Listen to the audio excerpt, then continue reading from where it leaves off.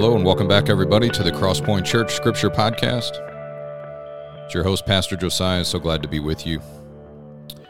Asking the Lord to show us some things in His Word, open the eyes of our hearts so we can see some things today, on whatever day that you're listening to this, that will encourage us in our faith and help us to see God clearer and strengthen our faith in Him, okay?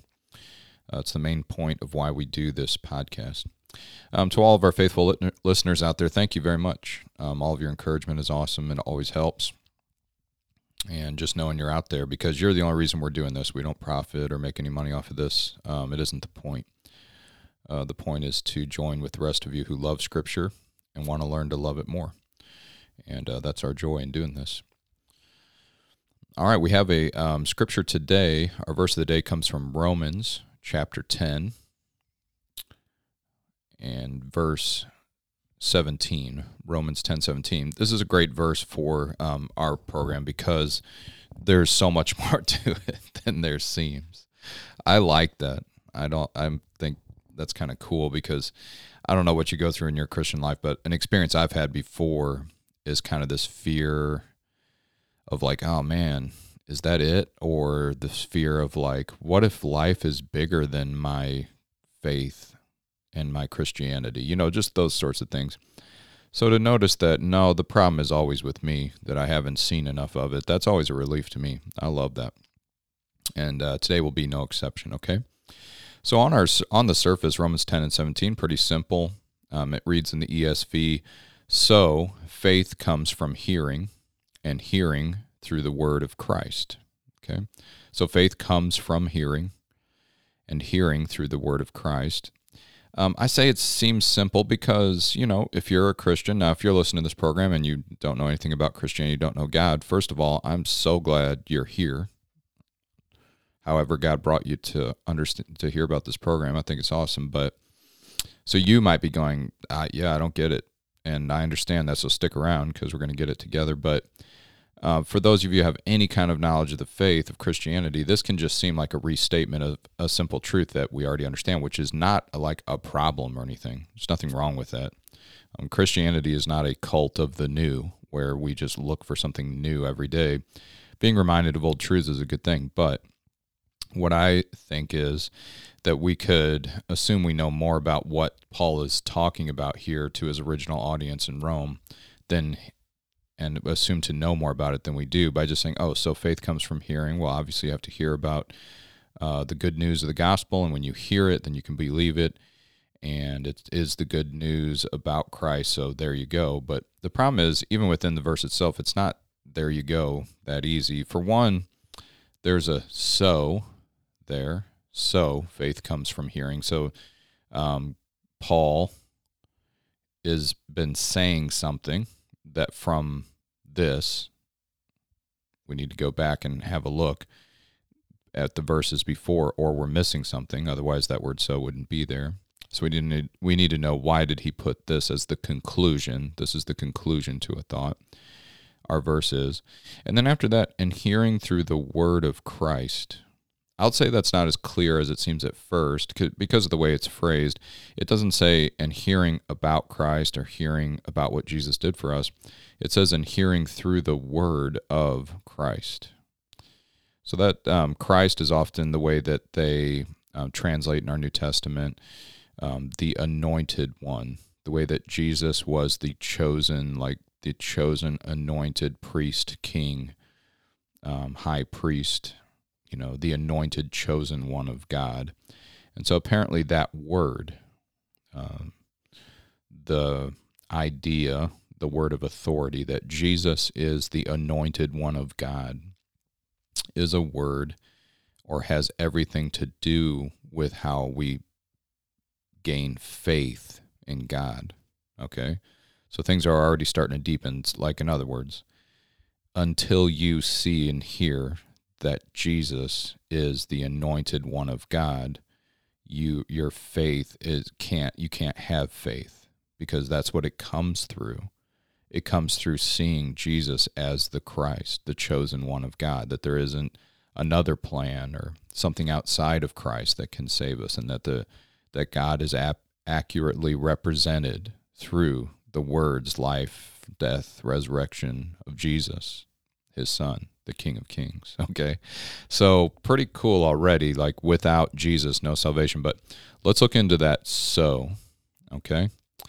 And for that, we have to go quite a bit up, and there's no way we're going to be able to cover everything that we're about ready to hear, but I can just give some pointers.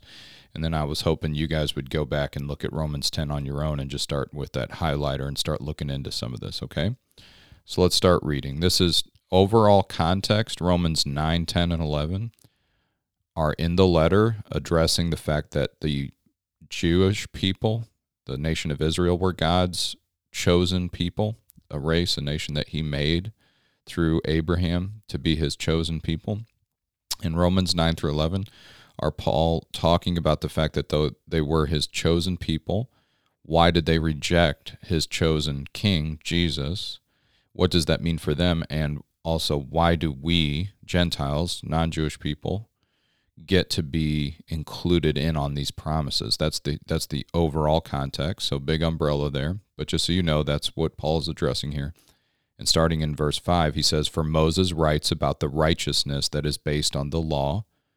Okay, that's the Old Testament faith. For Moses writes about the righteousness. The reason you could know you were in right standing with God would be to fulfill the law in every point, that the person who does the commandments shall live by them. But the righteousness based on faith, so we know from the gospel that we fail to fulfill the law in every point, but Jesus did not. Jesus fulfilled the law on our behalf and now offers his grace and mercy to those who want it.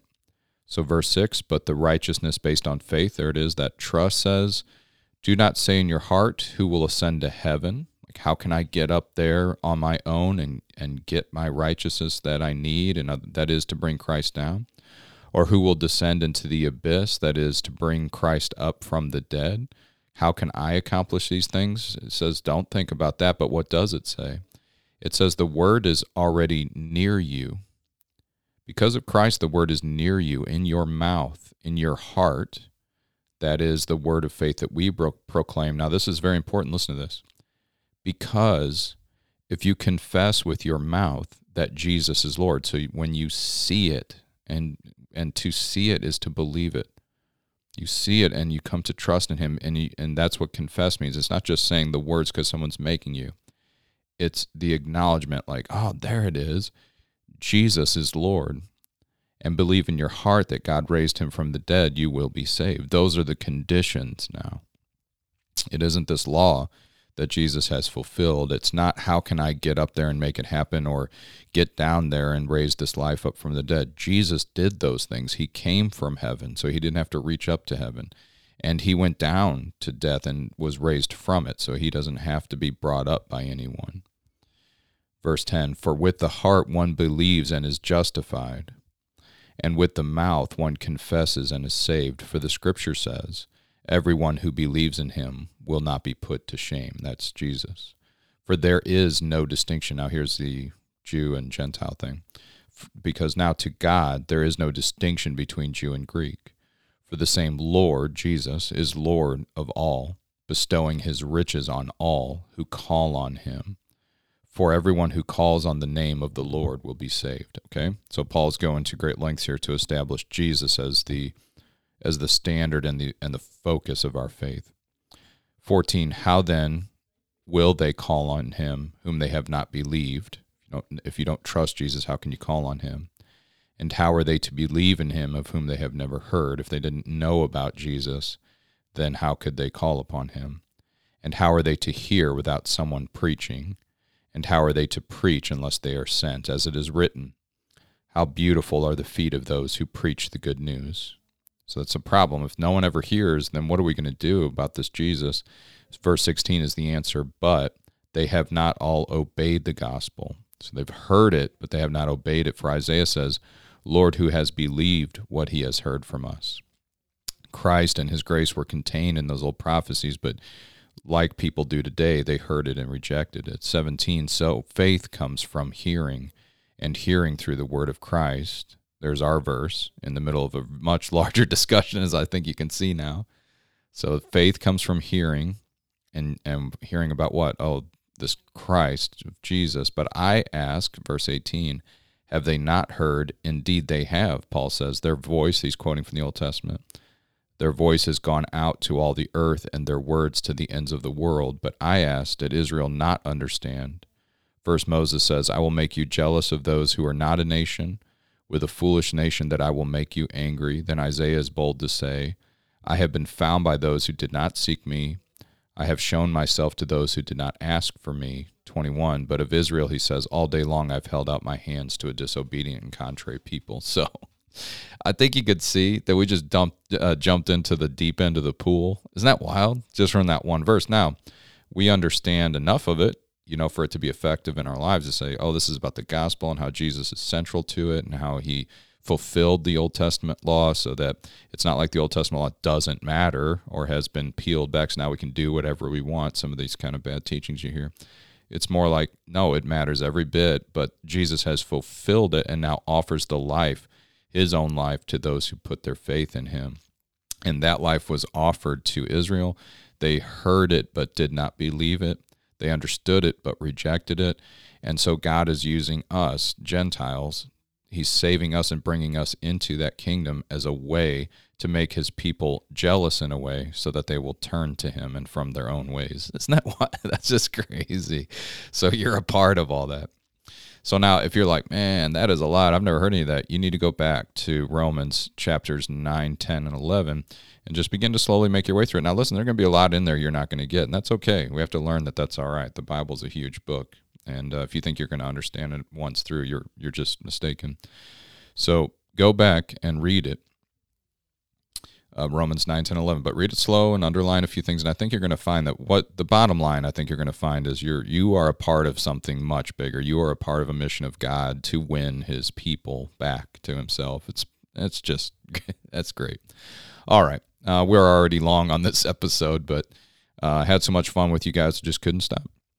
All right, we'll see you next time.